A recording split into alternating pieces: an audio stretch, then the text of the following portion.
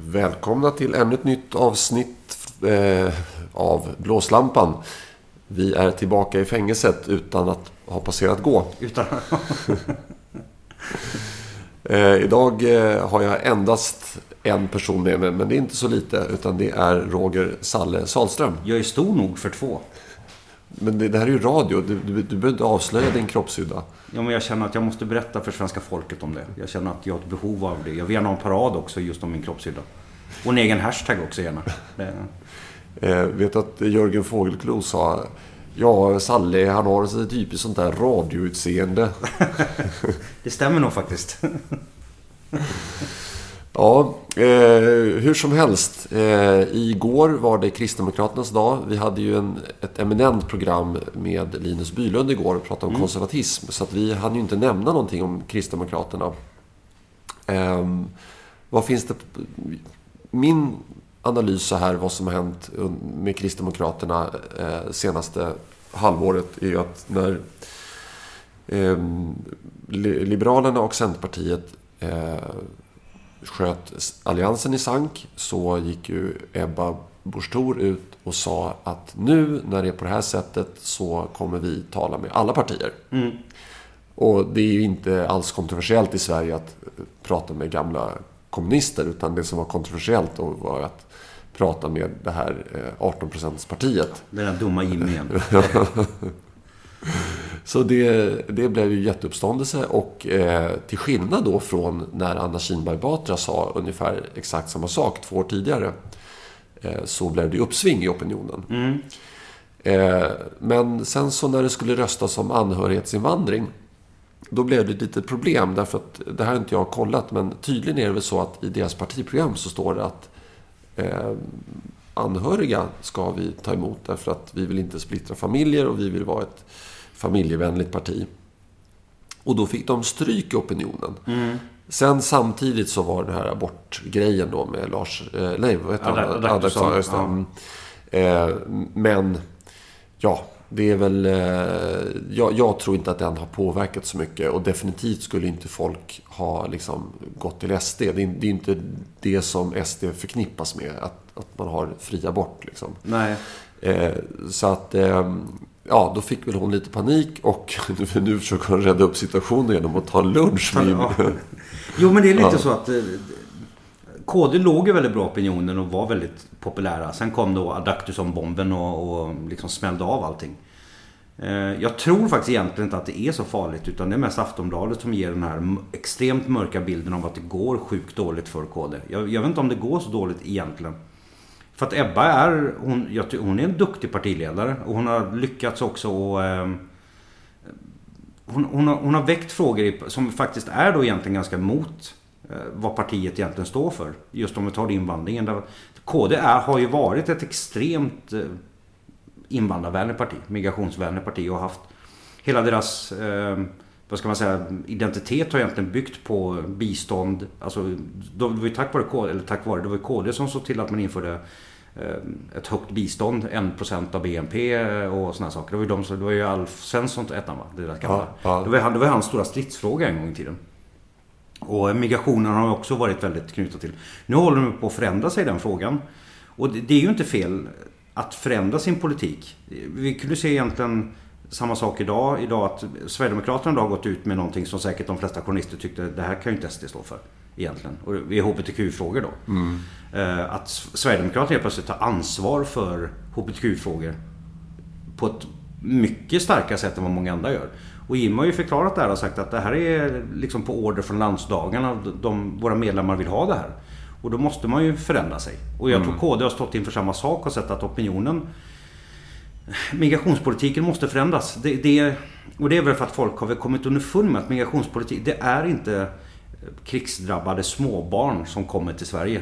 Det är unga män som är här för att nu kan vi inte säga att alla vill gå på bidrag, men väldigt många hamnar i ett bidragssystem. Och det är ju inte det migrationspolitiken ska handla om, att vi ska försätta folk i ett bidragssystem.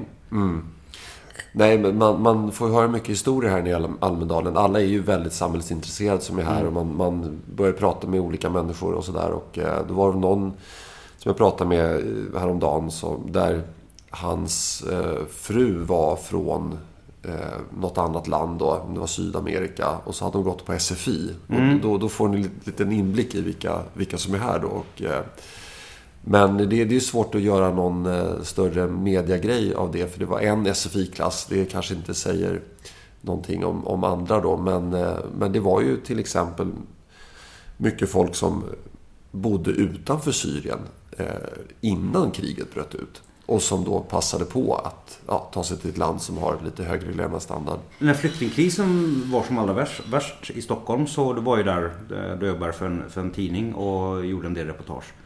Och de sa ju offentligt till journalister att vi har flytt från Syrien. Men när man pratade lite enskilt med dem och lärde känna dem lite, då sa de att nej, men vi bor inte i Syrien, vi bor i en annan del av Mellanöstern. De hoppade bara på det här tåget. De hade hört rykten om Sverige, hur generöst det var och så vidare. Det är inte så att de kom hit. Jag tror ingen av dem jag pratade med kom ut till Sverige för tryggheten först och främst. Utan det var för att det fanns bidrag och att det var generöst. Nu kan vi inte säga att det var så för alla flyktingar, men det var tillräckligt många som jag pratade med som jag blev oroad över att vad är det för signaler våra politiker sänder ut, och vad är det till exempel när man är i Grekland och pratade med folk i flyktinglägerna, så folk blir ilurade historier från flyktingsmugglare. De säljer ju en story om Sverige som de köper. Det kostar 100 000 kronor. 85 var det nu, va? Läste jag. 85 000, okej. Jäklar. Marknaden. Ja. Men de blir ju lurade. Jag tycker att Sverige ska ha en generös politik när det kommer till att hjälpa människor i skyddsbehov. Det har jag absolut inga problem med. Och när det kommer till arbetskraftsinvandring så tycker jag att det kan vi också ha när det är nödvändigt. Men då ska det inte handla om bärplockare och sånt där. Eller folk som klipper hår och restauranger. För det har vi gott om människor själva ska göra. Utan det är ju specialkompetens. Sen har vi då den här, som tyvärr migration är idag. Det är ju en ekonomisk fråga. Folk vill ju flytta från en del av världen för att det är bättre i en annan del av världen. Men då kan ju... Det är ju inte riktigt det vår migrationspolitik ska handla om, tycker jag. Nej, alltså jag kort flika in där med bärplockarna. Jag tycker väl så här att om det är ingen som boende i Sverige som vill plocka bär för 20 kronor i timmen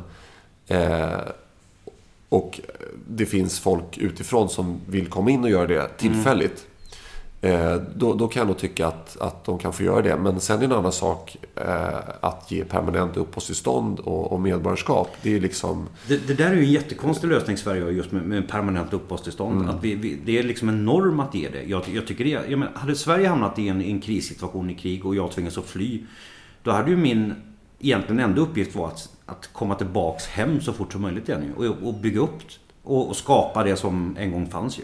Så jag tycker det är jättekonstigt att man skulle hamna i ett annat land och få permanent uppehållstillstånd och tillgång till välfärd och sen bara stanna kvar där. Jag tycker det är en jättemärklig idé. Jag förstår inte riktigt det där. Nej. Men nu tror jag inte att det funkar så för bärplockarna heller. Nej, men hur som helst, jag tror så här. Min gissning är att vi någon gång i framtiden kommer tvingas att skrota nuvarande asyllagstiftning. För det finns ett grundläggande fel i den, och det är att mottagande land inte kan kontrollera bakgrunden på den som får asyl. Man kan ju då vara kriminell, inte grovt kriminell. Man får inte liksom ha ett terrorattentat på sitt samvete. Men man kan vara kriminell, man kan ha skev uppfattning om kvinnor, om homosexuella, om allt möjligt. Och man har ändå rätt till asyl. Och mig veteligen så är det enda partiet i Sveriges riksdag som faktiskt i princip vill dra ner asylmottagandet till 0. Det är Sverigedemokraterna. De andra partierna, de hattar hit och dit. Och det är liksom, ibland så är det, nu ska vi vara tuffa. Och sen så något halvår senare så här, nej men nu har vi möjlighet att öka på igen. Jo, men jag tror det är ju för att det är så kortsiktigt tänker. Det är som med flyktingkrisen nu. Vi tror att den är över, den är ju inte över. Det pågår ju, vad är det, 60 miljoner människor som är liksom på flykt i världen.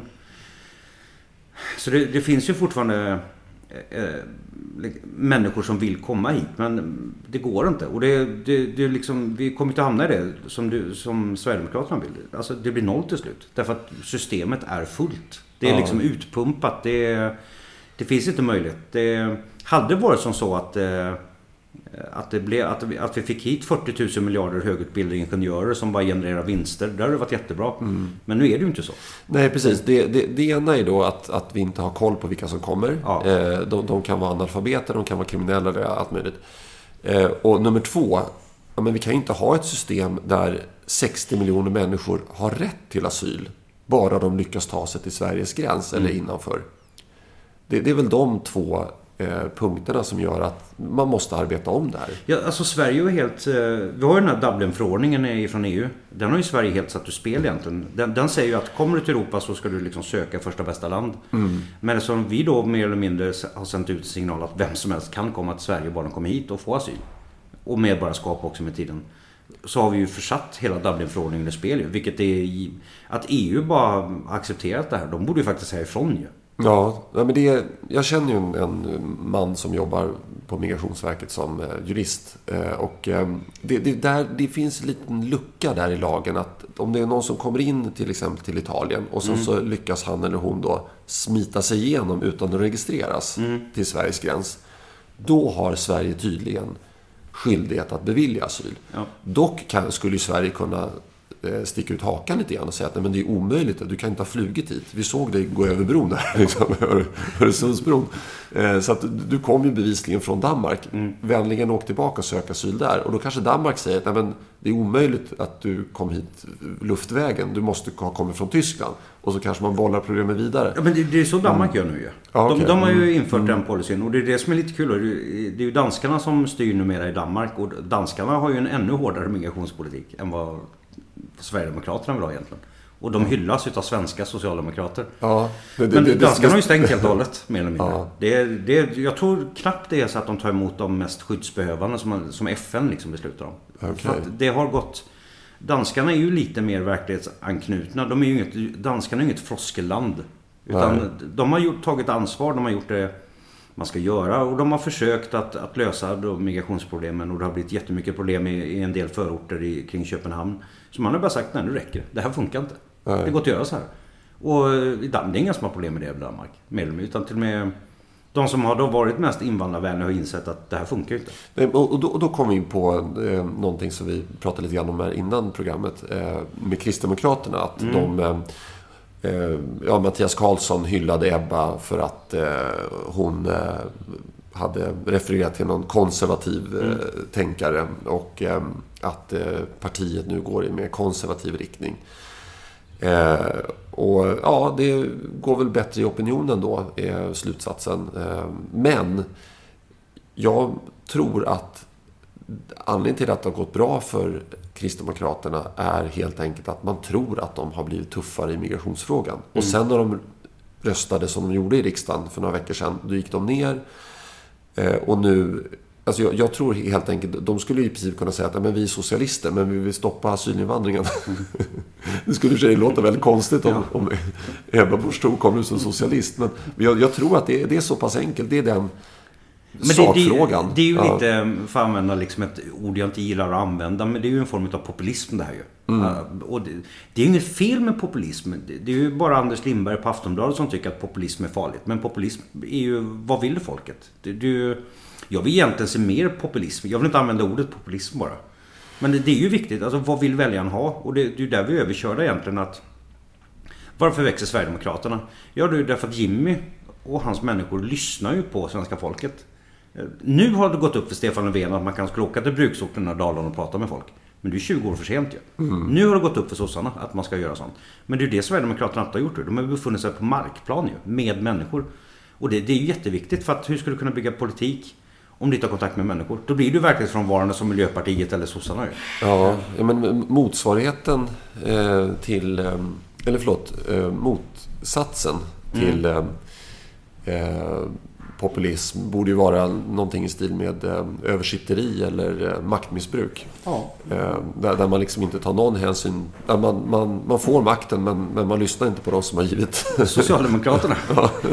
Men det är det som, Socialdemokraterna är ju ett parti som, jag kanske har sagt det här tidigare, att Socialdemokraterna är ett parti som bara bryr sig om, de bryr sig inte om Sverige, de bryr sig om makten. De vill göra vad som helst för makten.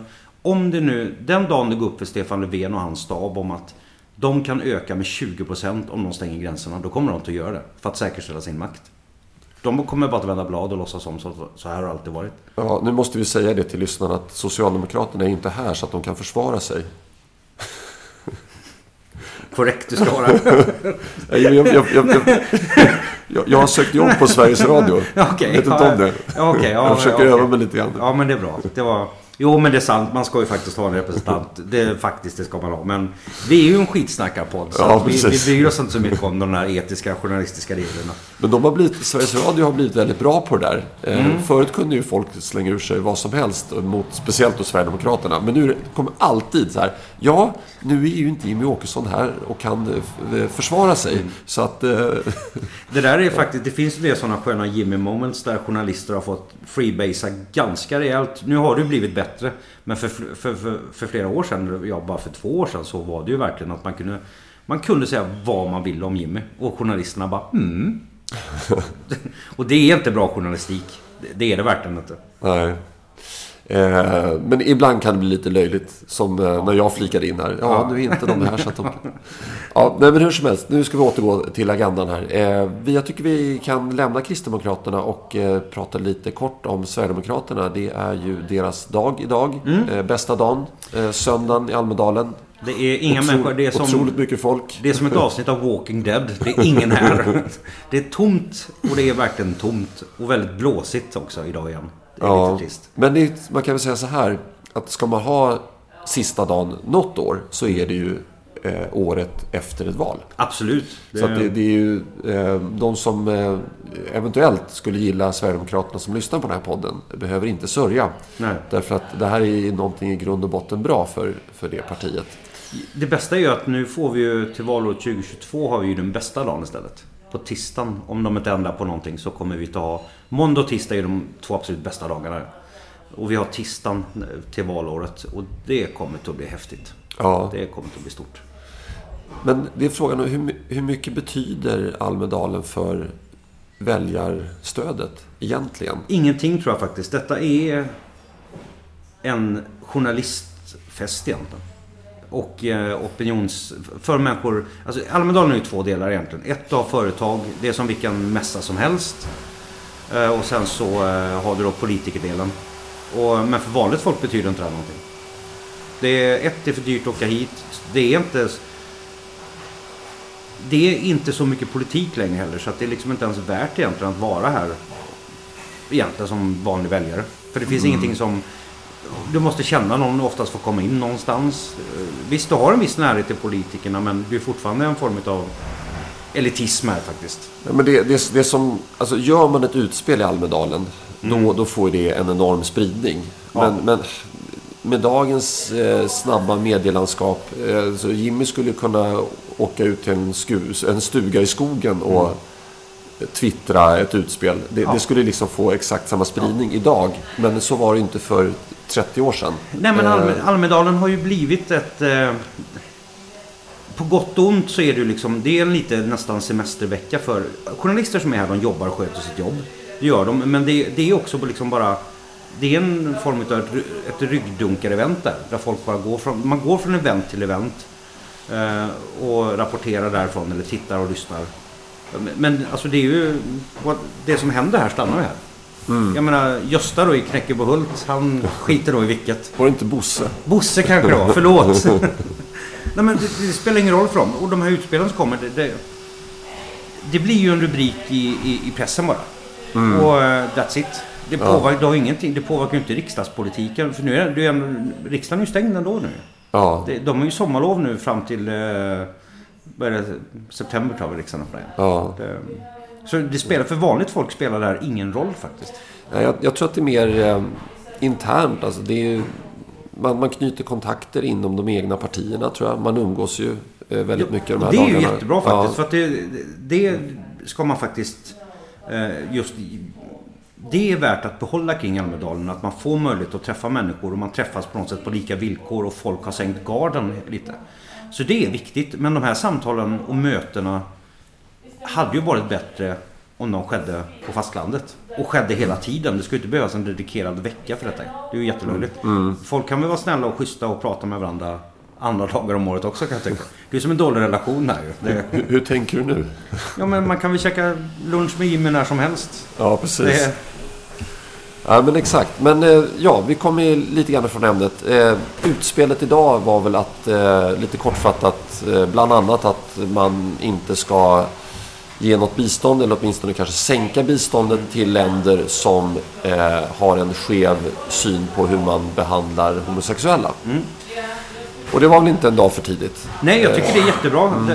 I Sverige, nu ska man inte... Visst, det finns säkert problem med att vara homosexuell i Sverige, men jämfört med vissa andra länder är det en helt annan sak. I andra länder dödar staten när jag blir homosexuell. Ja. Och de problemen har vi inte i Sverige. Det är jättebra att man slåss för hbtq-frågor och jag har inga större problem med det överhuvudtaget, men i Sverige låter det som att hela Pride-rörelsen får det låta som att Sverige skulle vara ett Saudiarabien, och det är vi ju inte. Nej. Det är ju de länderna som har problem. Det jag blir lite trött på gällande hbtq-rörelsen, det är att den är också kidnappad av vänstern. Ja. Som använder Pride-flaggan för att mobba Sverigedemokrater. Och jag begriper inte det här riktigt. Och att man också tar det till en sorts sådär extrem nivå. Det är väl självklart att man ska ha rätt att vara homosexuell, och man ska inte förföljas, och man ska ha i princip så samma rättigheter som alla andra. Sen kan man liksom gå in på detaljer, att ska man ha rätt till adoption? Ja, men den frågan kanske man inte ska säga ja till när den kommer upp direkt. Den kanske ska utredas och sen säger man ja. Men att därifrån ta det till att nej, men har du ett femte kön, inte tredje, inte fjärde, utan du har kön nummer 5. Ja, okej. Ja, men det är klart vi ska ta hand om dig, och du måste få en egen toalett. Men alltså, det här är ju att förstöra egentligen då, för det handlar ju, i grund och botten handlar det här om mänskliga rättigheter. Och på det sättet, alltså vänstern har ju förstört de idéerna om de mänskliga rättigheterna genom att då blanda in då massa kön till höger och vänster och massa identiteter. I grund och botten handlar det om mänskliga rättigheter. Och det är ju de vi ska värna om. Vi kan ju inte bara, nu ska vi värna extra mycket om kön nummer 5 den här veckan. Det är ju löjligt ju. Alla människor, oavsett vem du är, vilken hudfärg, hur du älskar någon och med vem du älskar, det är relevant ju. Det är ju ditt mänskliga värde bara, punkt. Sen det andra är ju liksom attribut som är privat för dig själv ju.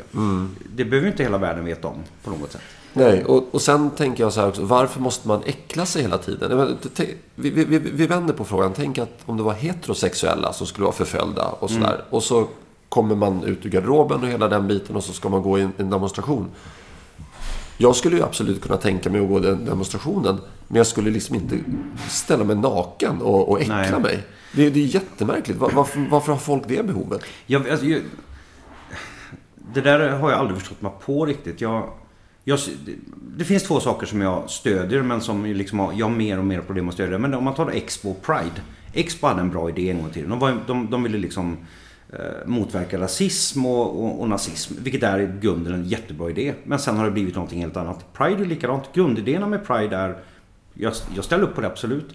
Men sen att det här då har blivit någon form av exhibitionistiskt jippo för vänstermänniskor som då vill visa sitt könsorgan på offentlig plats. Jag menar, hur hjälper man homosexuella människor som är förföljda i Sverige genom att du visar dina skinkor på en offentlig plats i Stockholm? Hur hjälper det Bosse i Knäckebröd som är homosexuell? Inte alls. Nej. Så det handlar ju inte om att... Och inte Glenn som var... Ja, Glenn kan... Ja, nej. Men det hjälper inte de här människorna. Alltså, jag förstår ju handlingen att de vill på något sätt. Men det är ju mer att... Det är ju narcissistisk idé där, att gå och visa upp sig. För du hjälper ingen förutom... Du själv får uppmärksamhet. Men det hjälper ju ingen. Sen att vi pratar om de här frågorna. Vi behöver ingen Pride-parad för att prata om de här frågorna. Det tycker jag vi gör i Sverige alldeles utmärkt ändå ju. Så och det där tycker jag Jimmy och LSDs satsning nu är jättebra, att vi lyfter frågorna hurdant det är i andra länder. Jag har ju själv vänner som är... de är från muslimska länder, de kallar sig muslimer, och de är väl traditionella muslimer bara. De är inte direkt troende, men de firar sina muslimska traditioner, som är homosexuella. Och de har ju flytt ifrån länder där de inte kan vara homosexuella. Och det är ju för dem i så fall det är bra att vi gör det här, som SD nu har gjort alltså. För att det är ju de här länderna Det finns många länder i Mellanöstern och i Afrika där det är ett rent helvete att vara homosexuell. Och det är de vi kan ställa upp för på riktigt. Då kan vi hjälpa på riktigt. Och det är också en sån här grej med SD nu då, att vi istället för att göra massa symbolsaker och massa konstiga plakat, så återigen gör Sverigedemokraterna någonting som gör skillnad på riktigt. Det är idén om att hjälpa flyktingar, det är bättre att hjälpa dem på plats eller i närområde. Det är mycket effektivare. Det är samma sak, vill vi hjälpa homosexuella människor i Jemen, då hjälper vi inte dem genom att gå en promenad i Stockholm. Nej. Utan då kan vi i så fall investera pengar och satsa pengar i länderna som lyfter rörelser, och att man börjar få de här länderna att börja bli mer öppna. Och det är viktigt. Men man ska inte heller underskatta att dra in bistånd heller. Absolut inte. Så att, ja, precis. Nej, men jag tycker det var en bild från Eurovision-finalen där det satt ett homosexuellt par som det var väl ett bidrag, ett tävlingsbidrag. Och så hade de en Palestinasjal på sig. Och då där, ja, de är ju så extremt det blir så absurt på något sätt, för att skulle de gå in i Ramallah och framställa sig själva som homosexuella, jag tror inte att de skulle få det särskilt lätt då. Nej, det får de. Jag har varit i Israel, i Tel Aviv ligger det väldigt många gayklubbar, och jag går gärna på gayklubb därför att det kan vara ganska kul. Det är en helt annan, det är oftast en bättre stämning på gayklubbar än på vanliga nattklubbar. Ja, och istället så sitter de då i Israel och förnedrar landet genom att ha en Palestinasjal på sig. Men de vet ju, de kommer ju aldrig utsättas för något hot eller få några repressalier alls för det. Nej. Det är så absurt. Och då kan vi ju komma in på det här också, att Palestina är ju ett område som Sverige faktiskt ger väldigt mycket bidrag till. Och det tråkiga, eller det jobbiga i det här är ju att vi ger ju pengar till, alltså palestinska staten har ju ett antal organisationer som då är terrorstämplade, mer eller mindre. Och de ger vi pengar till. Jag kan inte förstå det. Och här har vi det här konstiga med Sverige. Vi har ju någon sån här konstig idé om att om vi ger pengar till människor som är väldigt, väldigt dumma, så verkar Socialdemokraterna då tro att folk blir snälla med tiden. Ja. Och jag tror inte det finns något land som har varit dåligt där vi har gett mycket pengar. Ta Zimbabwe till exempel. Nu var det inte problem med homosexuella där, men vi har ju pumpat in massor av pengar i Zimbabwe. Ingenting har blivit bättre. Sydafrika är ju samma sak. Om vi bara ger de här människorna lite pengar så blir det bra. Men det blir ju inte det. Arafat har vi också gett pengar. Ingenting blev bra. Han fick Nobels fredspris. Ja, det också. Det blev inte dugg bättre. Så vi har idén, jag kan ju förstå vad de vill då. Det är klart att om vi som rikt land kan ju hjälpa. Men jag tror inte att det är pengar direkt som är. Utan då är det ju i så fall våran brain trust vi ska använda. Vi har idéer. Vi har skapat ett samhälle som är öppet och har varit tryggt. För nu är det inte speciellt tryggt längre i vissa delar av Sverige. Sånt kan vi exportera. Vi ska inte bara, här har ni x antal pengar, för vi har ingen kontroll på vad som händer med de pengarna. Nej, men jag hoppas att Sverigedemokraterna har öppnat en dammlucka i och med dagens besked. Att man börjar titta på alla möjliga bitar, inte bara hur de här olika mottagarländerna behandlar homosexuella, utan även hur de bedriver sin politik i stort. Ja, men är det till exempel hållbart att ha en nativitet på 7,0? Alla lyssnare förstår väl vad det innebär, men det är väl att man har... Är det hållbart att man har hur höga födelsetal som helst? Men att skicka pengar till Afrika och konsekvensen av det är att de blir så överbefolkade så att de inte har tillräckliga resurser och måste lämna landet, och därmed tar de sig ut på icke sjödugliga båtar över till Europa. Jag tror vi måste sätta press även i befolkningsfrågan faktiskt. Och det kan vi göra med bistånd. Det är ju inte bara... vi kan ju vara klimatsmarta här. Men här i Europa just nu så finns det folk på fullaste allvar som säger att vi måste sluta föda barn. Därför att barn är dåligt för klimatet. Ja, det är ju fullkomligt korrekt. Ja. Men Sverige kanske inte är det första landet man ska... Nej, det känns ju som att det finns andra länder. Det är inte så att jag har uppmanat till någon form av makarna Myrdal-process här, att vi ska liksom börja döda av folk. Men Någon form av kontroll över det här måste ju finnas. Därför att vi har ju länder, men Indien poppar ju sig människor. Kina är likadant ju, och så många länder i Afrika. Nu är det så, vi har begränsade resurser och vi kan inte bara fortsätta att liksom växa på den här planeten. Det går inte. Och ska vi göra det så måste vi i så fall lägga pengar på forskning och vara lite innovativa och hitta sätt att odla saker på som är effektivare och bättre. Nej, men vi hade ju en ohälsosam befolkningstillväxt för 100 år sedan. Och det var till och med så att preventivmedel var förbjudet. Men där gjorde ju den här kommunisten Hinke Bergegren stor insats. Så att, varför ska inte andra länder gå igenom det som vi har gått igenom? Vi har ju byggt, troligtvis så har det påverkat vårt välstånd att vi inte hade de här storfamiljerna. Många levde ju i misär, det är inte mer än 100 år sedan. Nej, det är ju en sak som man gärna... Du säger, kom ihåg kan man inte göra, för jag levde ju inte då, men många människor idag vet ju inte alltså vad Sverige faktiskt har varit. Vi har ju varit liksom bakvattnet av bakvattnet på många sätt. Vi fick till och med bistånd från USA en gång i tiden för att liksom överleva. Någon potatisskörd hade gått åt skogen och så fick vi liksom ekonomiskt bistånd från USA. Vi har ju varit ett u-land. Ja. Och vi gick snabbt därifrån också. Ja. Och det finns det många förklaringar till, men kan vi så kan ju andra också. Ja. Så det går ju väldigt lätt att ordna de här frågorna. För att jag tror inte att lösningen på alla världens problem, det här blir så naivt många gånger att många människor man pratar med tror ju på fullaste allvar. Bara människor får komma till Sverige så blir det bra. Men varför skulle det bli så mycket bättre här? Vad är det som... Är det bra att det kommer... Ja, vi kan ta Annie Lööf då. Där det skämt man, hon sa ju någon gång att hon kan mycket väl tänka sig 40 miljoner invandrare till Sverige.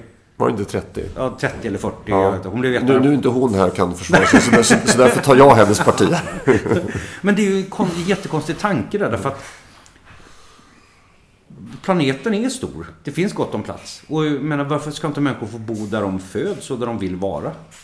Nu finns det en massa anledningar, miljökatastrofer och så vidare. Absolut, det kan jag ju förstå. Det är krig och andra hemskheter. Men varför är det just den här delen av planeten som ska vara så jäkla bra så att vi har en signalpolitik som gör att folk vill komma hit? Ja, nej, men alltså för Centerpartiet så är ju asylinvandringen ett självändamål. Det spelar ingen roll om den är bra eller dålig. Det är ett självändamål. Den ska bara liksom utföras.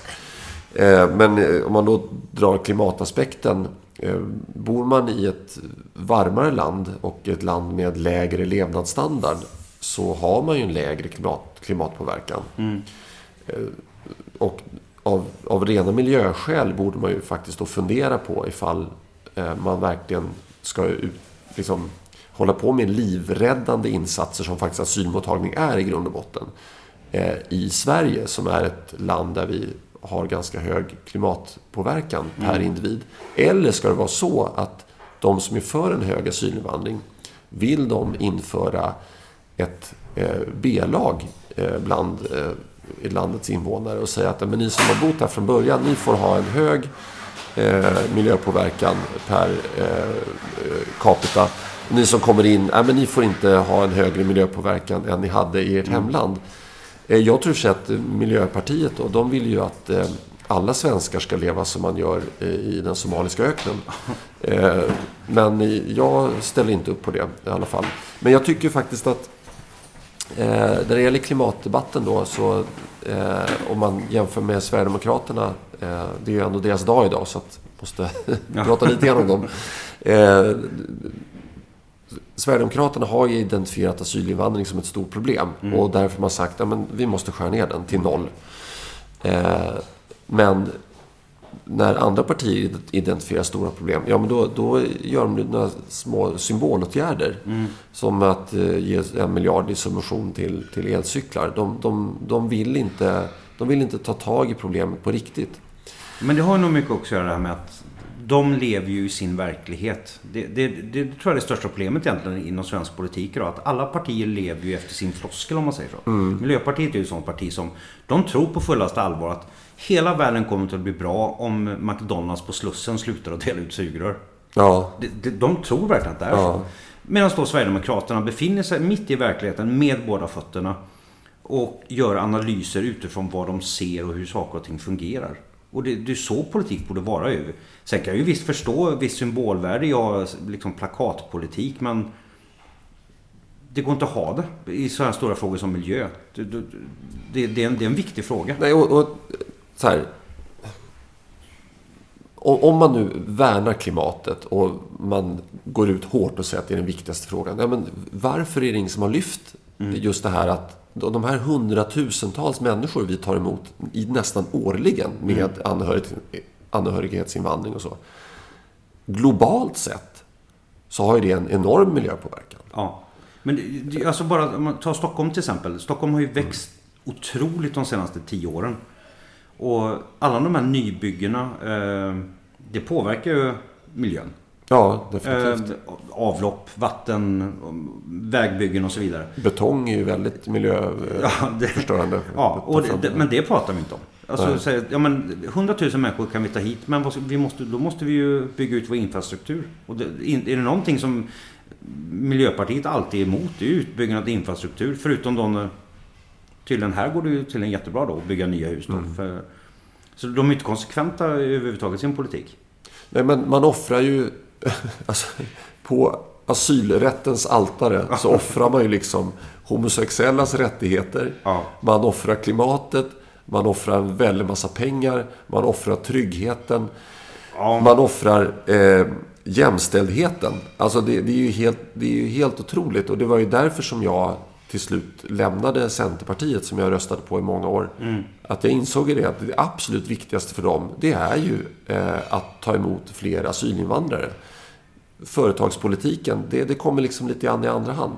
Det är jättesynd för att alltså, det är så många saker som har blivit en konsekvens utan det här. Och igår stod jag och pratade med en man som han var väl inte praktiserande jude, men han hade släkt som var. Och han berättar om Malmö och hur det fungerar. Och det är ju alltså att Sverige 2019 ska ha någonting som påminner om någonting från 30-talet, liksom att judar inte kan gå ut när det är Malmö. Och det här är ju en direkt konsekvens av invandringen. Och att vi inte gör någonting åt det. Sossarna nu ska utreda det här nu. Vadå utreda? Vi vet vad problemet är. Lös det då. Ett tips till dem kan ju vara att gå på ett möte med deras ungdomsförbund. Ja, precis. Alltså, det bara... Fast nu vill de förbjuda sådana här rasistiska organisationer. Så nu ska de förbjuda SSU i Malmö. Det är ju jättebra. Men kan de passa på att gå dit innan det förbjuds. Nej, men det är massor av sådana saker. Det är brist på konsekvenstänkande i svensk politik. Både migration, klimat och sen också skattepolitik. Och att man inte har... Man tänker kortsiktigt. Och det är det här plakatgrejen hela tiden. Och jag kan väl förstå det att politiker vill känna sig... Men Gustaf Fridolin är ju verkligen en sån politiker. Han har ju aldrig presterat någonting egentligen. Men han har ju synts och hörts överallt. Men det är bara för att han har sagt rätt saker och haft rätt plakat i handen ungefär. Men han har aldrig... Vad har han gjort egentligen? Han skulle fixa skolan på 100 dagar. Det har vi gått 900 dagar. Det har inte hänt någonting. Det har blivit värre. Och nu är han lärare också på någon skola. Stackars elever. Men man undrar ju så här hur väljarna tänker... Finns det verkligen någon människa i Sverige som trodde på det? Att han skulle fixa skolan på 100 dagar? Han själv och hans närmaste säkert. Nej, men det är det som jag tycker är så tragiskt med just... Alltså Miljöpartiet och NMR, det är ungefär samma sorts galenskap. De har någon form... Alltså, nu är inte NMR här så de kan försvara sig. Men det är samma form av... De är ju... Alltså, de är idealister. Och de tror stenhårt på det de säger. Men sen om de gör någon nytta i verkligheten, det gör de ju inte. Alltså, ingenting av det de förespråkar har ju något värde för oss andra människor. Nej, men det är ju lite grann det här att, återigen då, att om man nu är så väldigt bekymrad över klimatet, kom med förslag som påverkar klimatet på riktigt i så fall. Men där tror jag tror faktiskt att många börjar inse nu att Sverigedemokraternas klimat- och miljöpolitik är ju väldigt mycket klokare, därför att där riktar man ju insatserna där, alltså man plockar de lägst hängande frukterna. Att få stockholmare att lämna bilen hemma och åka en elskoter istället, den är ganska svår. Jag tror snarare det är så att det är folk som egentligen skulle ha promenerat som tar den där elcykeln istället. Men att kanske köpa in några luftfilter till kolfabriker i Indien. Som jag tror var Linus som sa det igår i podden. Det är ju mycket enklare. Eller så sa Linus det vid något annat tillfälle. Men det är, om man tar till exempel det med plasten i haven. Det är ju inte så att det är inte vi svenskar som går ner till hamnen och kastar McDonalds-sugrör. Utan plasten kommer ju från, är det 10 floder?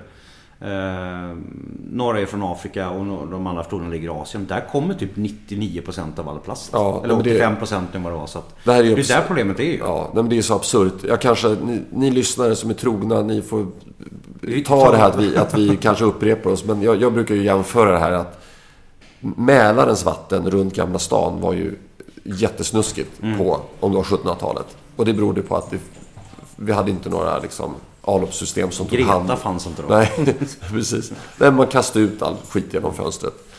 Och det tog sig ner till Mälaren.